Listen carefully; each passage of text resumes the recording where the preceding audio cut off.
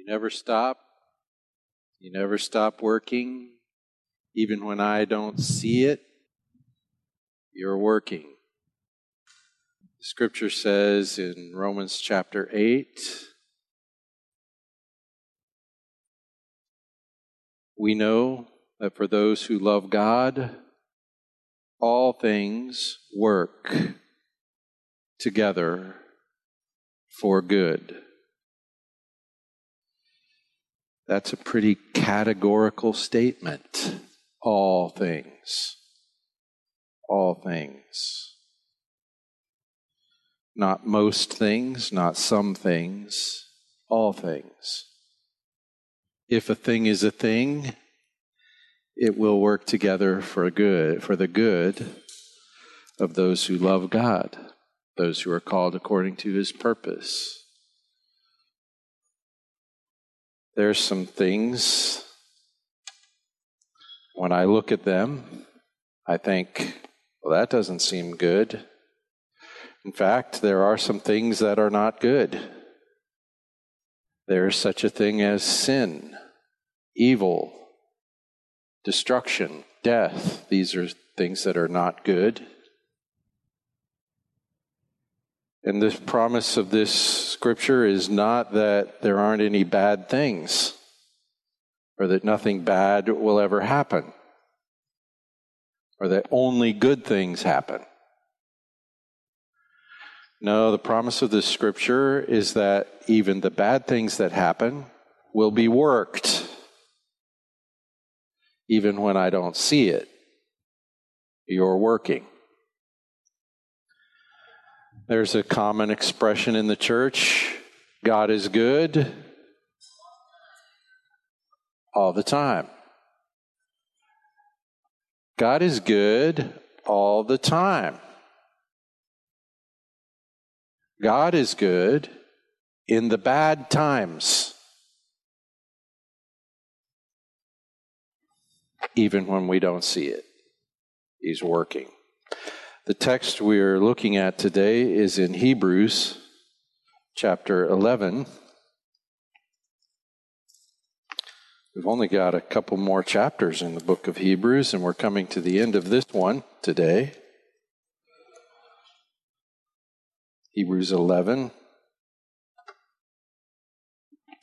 And Hebrews 11 is a famous text of Scripture. It gets quoted a lot. It gets referred to a lot. It's called the Hall of Faith.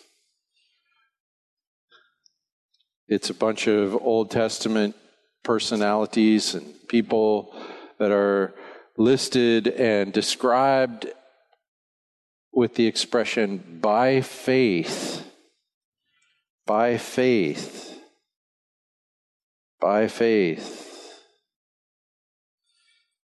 Well, and we're coming to this part right here in verse 32. What more shall I say? For time would fail me to tell of. So he has been making his way through the story of the Old Testament. I don't know if you noticed, but he started with Abel. That's at the beginning. And he's proceeded in order. And he got to Moses, and then he got to the Passover, and the people of Israel, by faith, they passed through the Red Sea.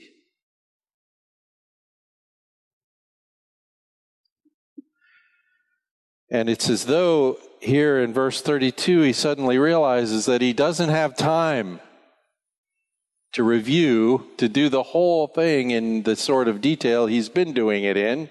And so he says, what more shall I say? For time would fail me to tell of Gideon. You've all heard of Gideon, yes?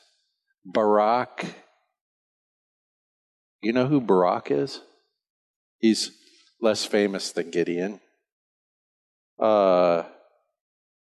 Samson, we know him for sure. Jephthah, not so much. You know who Jephthah is? David we know, Samuel we know, and the prophets. So here's what he just did. He was on Joshua, where the people, they went and by faith they conquered the city of Jericho. So he's done Joshua. What's after Joshua in the Bible? Anyone know?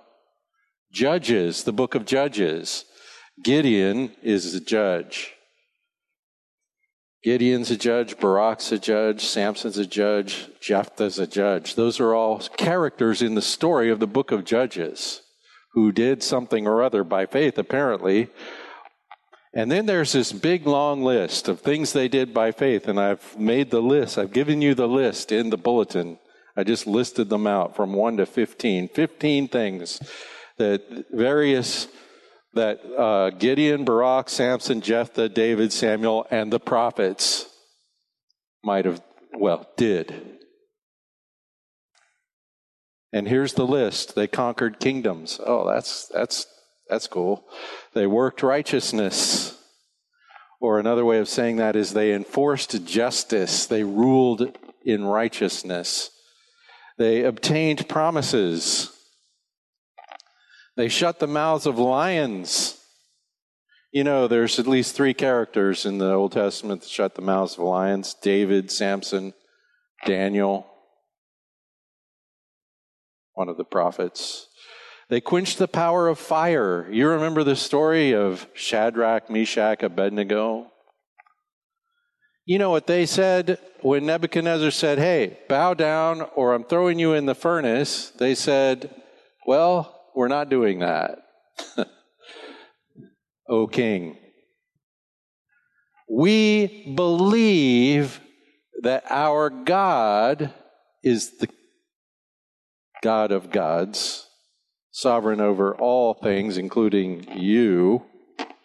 Shouldn't say that.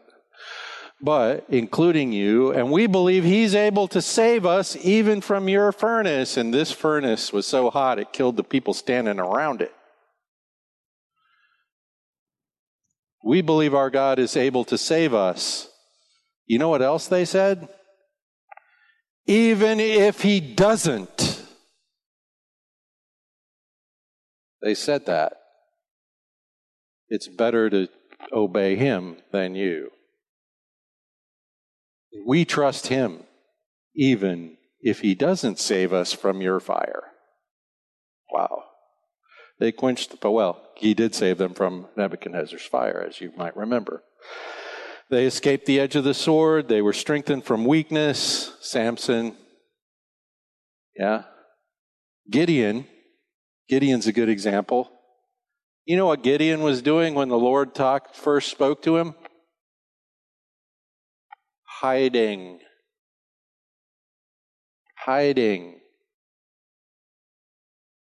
In like a well, a cistern. He's afraid. The Lord calls Gideon. Gideon says, I don't know. You better prove it, Lord. The Lord proved it. We might read the story of Gideon and go, where's the faith? Well, the Lord called Gideon. Gideon said, well, show me, do this. The Lord does it. And then he says, well, do it again, only backwards. And so the Lord does it again, only backwards. So Gideon finally gives in. Gideon raises an army to fight off the enemy that's invaded God's land. You know what God did after Gideon raised the army? He said, there's too many of you, send them all home. So God defeated the enemy army, thousands, with a few hundred. This says they were strengthened from weakness. That's in the text we read from 2 Corinthians. We have this glorious treasure in jars of clay. Why? So that it will be clear that it's him and not us. So Gideon has too much of an army. So God says, give me less of an army, and we'll do it that way. Then nobody will be able to say it was by the strength of your army, but it was by the Lord your God. They became mighty in war. They put foreign armies to flight. That's also Gideon. That's Barak. That's Jephthah. Jephthah, man, you should read that story in the book of Judges. It's stunning. Jephthah makes a deal with God. If you deliver my enemies into my hand, then the first thing that comes out to greet me when I get home, I will sacrifice to you. Jephthah lived to regret that vow. Because the first thing that came out to meet him when he got home was his daughter.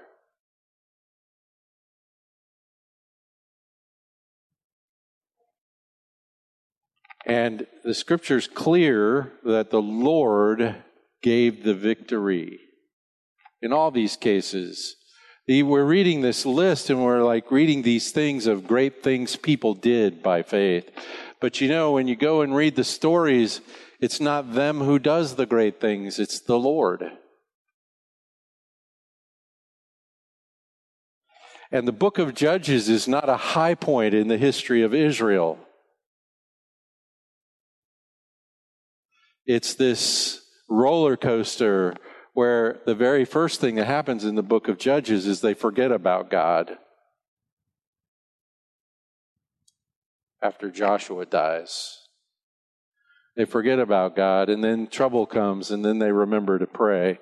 And when they pray, the Lord responds quickly, and he raises up someone. These are the judges. He raises up a ruler to defeat the enemy and rule over Israel.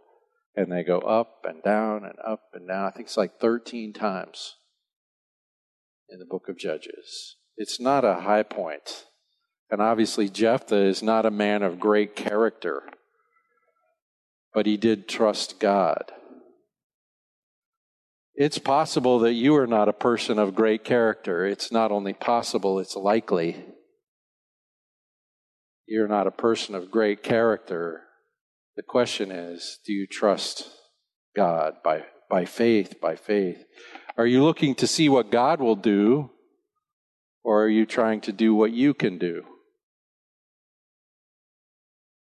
They became mighty in war. Barak is another example. You know, Barak, his partner was more famous than him. His partner is Deborah, the judge.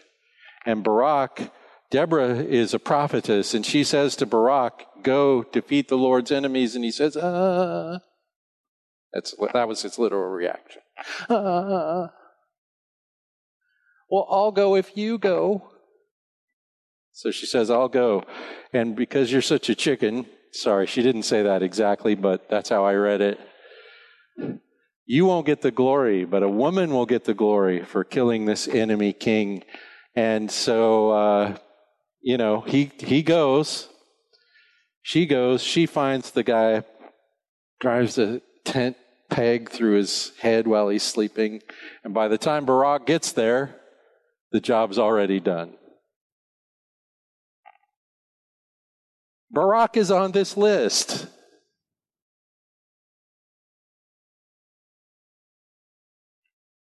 It's kind of an odd list. All these triumphant things were carried out by these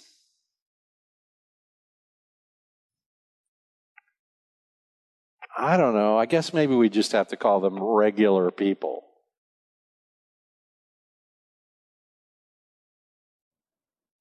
The last thing on the list is women received back their dead by resurrection. There's two stories of this, one with Elijah, one with Elisha. 1 Kings, 2 Kings.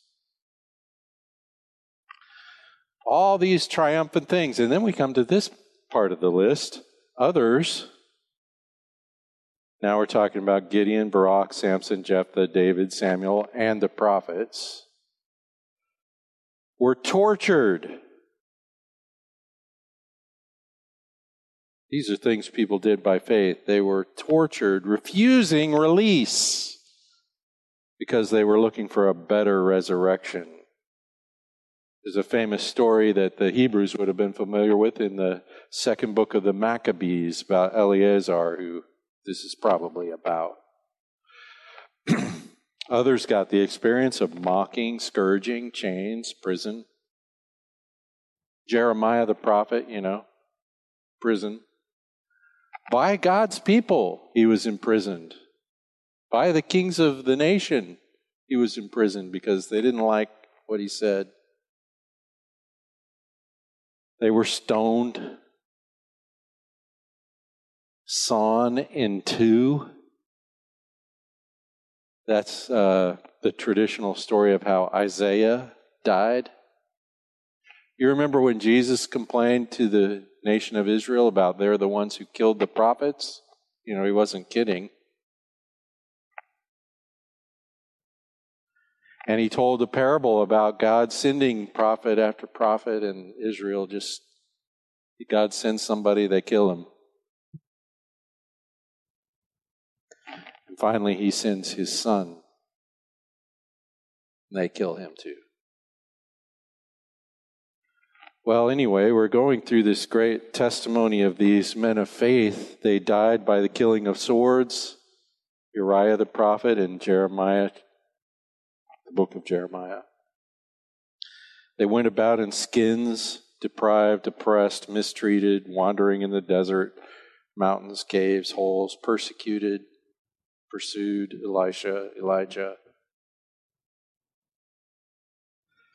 And the concluding statement of this text is, these others who experienced all these things, says, the world was not worthy of them. By faith. So by faith we have this list of triumph, followed by a list of tragedy. By faith. And the triumph was the triumph of not great people. They weren't triumphant because of their magnificent character, but because of the work of God who was doing what he was doing. Some experienced triumph, some experienced tragedy. Your life probably has some of that to it. There's some triumph and there's some tragedy. It's common human experience.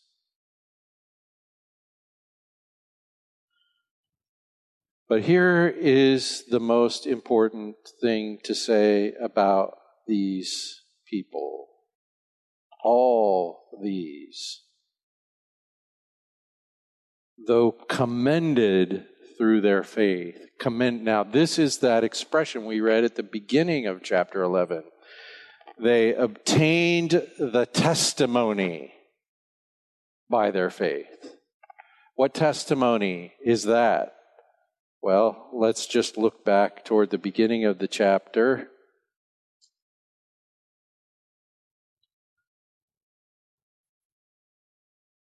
By faith, Enoch, this is verse 5, was taken up so that he should not see death, and he was not found because God had taken him.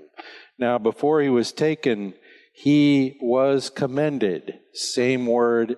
He received the testimony pleasing to God. Without faith, it's impossible to please him. The testimony is about Abel in verse 4. By faith, Abel offered to God a more acceptable sacrifice than Cain, through which he was commended. Same expression. It's the word for a witness, a testimony, like, somebody gives a testimony in court. Who's giving this testimony? Who's the witness? God is. He was commended as righteous, God testifying about him, accepting his gifts. So all of these people, even though they're, it's kind of a weird group. It's kind of They're not especially strong, mighty men of, you read this list and you think, oh, these guys, they're like cartoon superheroes. No, they were not. They were used by God in miraculous ways. They trusted God, not always with great faith. And as we've mentioned, the thing about faith is not so much how great is it, how big is it, or how strong is it, but where is it? Who is it in? Because, you could, if you trust God, God is the Almighty One, not you. And so the issue is, if we're worried about some might or some strength or some power, the issue is, where do I put my faith? Not how great is my faith, but where do I put it? Who do I trust? Not necessarily how much. I mean, Gideon, he's talking to the Lord and he's having an argument with the Lord, for heaven's sake. And he's saying, well, can you prove it? That's not, great faith. But his faith is in the right one. And God is going to do what God is going to do. And God is going to use Gideon to do it because Gideon trusts him. Gideon doesn't trust himself. He trusts God. Through faith, we obtain the testimony of God. This is what is written so clearly in the book of Romans about every last believer in the Lord Jesus Christ, that when we trust in the provision of God in Christ, He credits that as righteousness to us. Same thing. And so when we trust in Christ, God gives the testimony. We could, if we wrote it the way they did here in this translation, we would say, God commends us. He testifies mine over us. Righteous in Christ is his testimony. Through faith, they obtained the testimony of God. Not by what they did. They did all these things because of their faith. All of these things were the consequences of their faith, but none of these things were the cause of the testimony. None.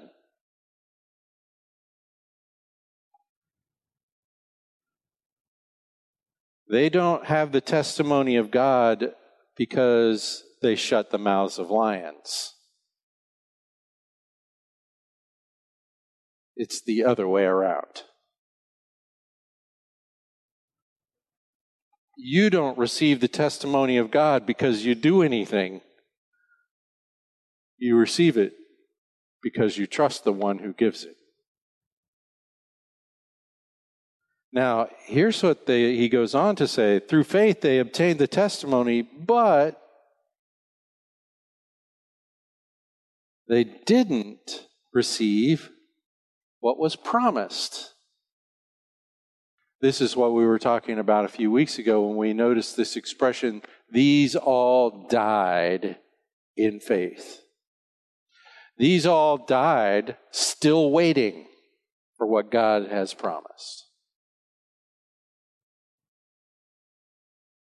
They died in faith. They're looking for the city that God is building. If you look back in verse 13, these all died in faith, not having received the things promised, but having seen them and greeted them from afar, and having acknowledged that they were strangers and exiles on the earth. For people who speak in this way make it clear that they are seeking a homeland. not the land from which they'd gone out. They desire a better country, that is, a heavenly one. So God is not ashamed to be called their God, for he has prepared for them a city. He has prepared for them a city. Now, these all received the testimony of God by faith, and yet when they died, God had still not delivered the thing promised. What's the thing promised? Thing promised. I think we go back to Abraham. I will make you a great nation, and out of that nation I will bless all the nations. How does God bless the nations from the nation that descends from Abraham? The answer is Jesus Christ. That's the whole point of the book of Hebrews, is to exalt the Lord Jesus Christ, to point to how he is the thing itself. He's not just another prophet. He's the thing the prophets promised. He's the answer to the question, how will God keep his promises to Abraham or any other promise he's made? That's why we read in Corinthians, in him all the promises of God are yes. There's no wishy-washy. If we read that promise that we read from Romans chapter 8, all things work together for the benefit of those who love God, those who are called according to his purpose. For those he predestined, he foreknew, he predestined, he justified, he glorified, so that Jesus would be the firstborn among many brethren. I'm messing this up so bad I got to read it. Romans 8. We know that for those who love God, all things work together for good. For those who are called according to his purpose. For those whom he foreknew, he also predestined to something. Here is the good promised. Those he foreknew, he also predestined to be conformed to the image of his Son, so that he might be firstborn among many brothers. The good that God is working in us is our likeness to Christ. And not just each of us, but us together in the body of Christ. The promises of God are fulfilled in Christ, and we receive the promises of God in Christ through our union with Christ. Christ is the man to whom God keeps the promises, and through whom he keeps them to everyone else. They were looking for the city still coming. And then he says this, they did not receive what was promised because God had provided something better for us. God had something better in mind. That's what the word provided means. He'd made a provision for. He's got a plan. He has a purpose in mind. And his purpose in mind is something better, and it's for us. Something better than what they got. And that is the fulfillment of the promise that they had not received. And the fulfillment of that promise in the person of Jesus Christ. We are now in the age in which we've actually received the promise. God had something better in mind for us, and he says, so that apart from us, they would not be made perfect. Oh, so their completion, God's finishing of his work in their lives is in his finishing of his work in all our lives. He's perfecting us together. Now, it's at this point that we would notice that while we've received the promise in the arrival of the Lord Jesus Christ, there's still promise yet to be received. That there's something already accomplished and something not yet accomplished. We are in the age, in the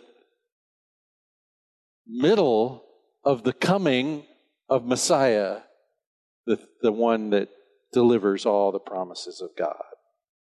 So we also are like them in this sense. There are promises yet to come.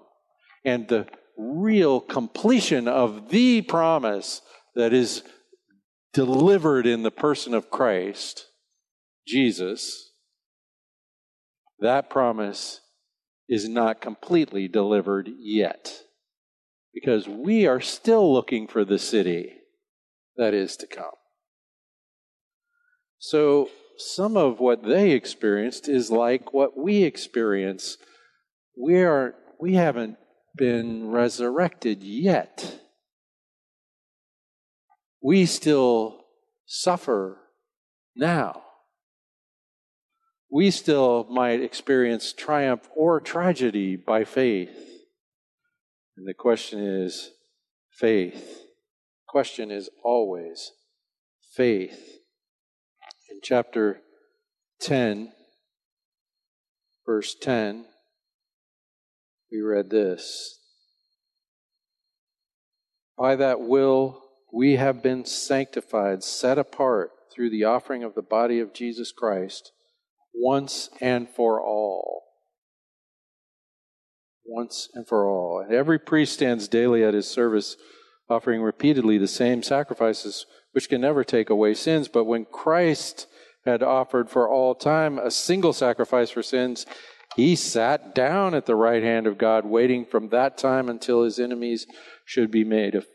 He's waiting. But by a single offering, he has perfected for all time those who are being sanctified, set apart to him. So, you're already perfected in him. And when we come to the table, when we receive Christ having received this perfection, this complete claim of God. God has said, out of the world into Christ. It's very interesting to go through and look at this, the use of this word perfected in the book of Hebrews. Christ himself was perfected by the things he suffered.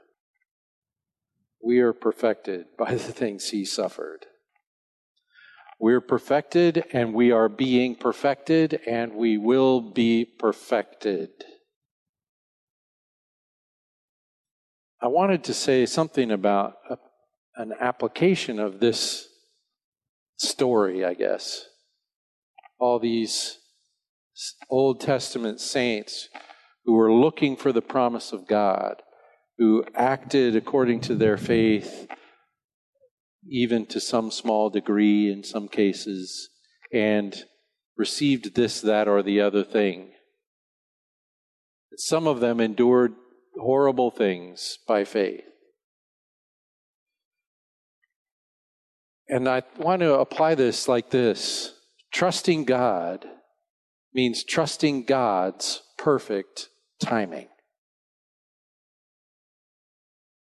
Trusting God means trusting God. And so when God leads us through hardship, that is also the time for trusting God. And the scripture says even those things God uses to produce conformity to the image of his Son in us. Oh, Christ also went through it. We've read in the book of Hebrews, we don't have a high priest that's not able to sympathize. We have a high priest that's endured all the difficulties of life on this earth as a man that you have experienced, and more, to the very point of being unjustly crucified.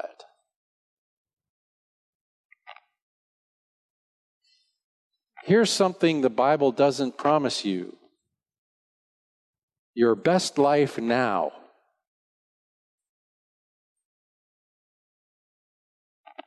The Bible does not say to you, if you trust God, everything will work out for you. Unless you mean everything will work out for you on the day of resurrection. Because then it most certainly will. The scripture says, by his stripes we are healed. And some people take that as a promise that they should claim as in right now. So God owes me a healing, apparently, because of the suffering of Christ. No, not yet. But one day you will be perfectly healed in the resurrection. You are healed by the resurrection of Christ. You are whole already, and one day you will experience it completely, but not yet. And if we're going to talk about trusting God, we're going to talk about trusting God's perfect timing. He might lead you through some dark paths. And if he does, he has some great good purpose in it.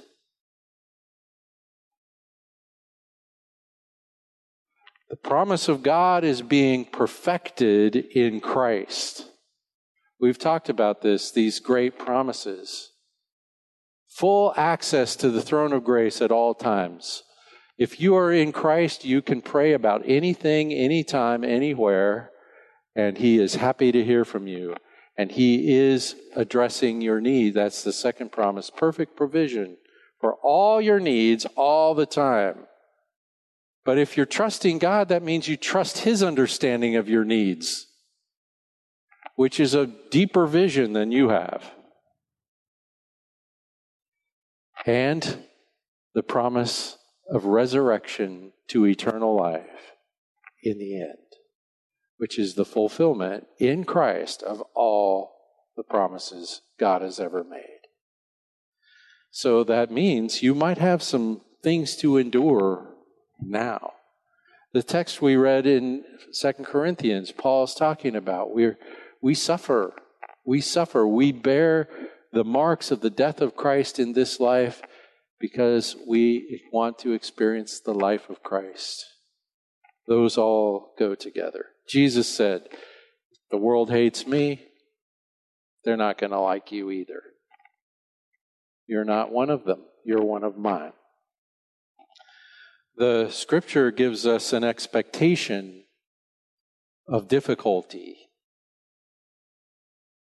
in this life, a promise of perfection to come.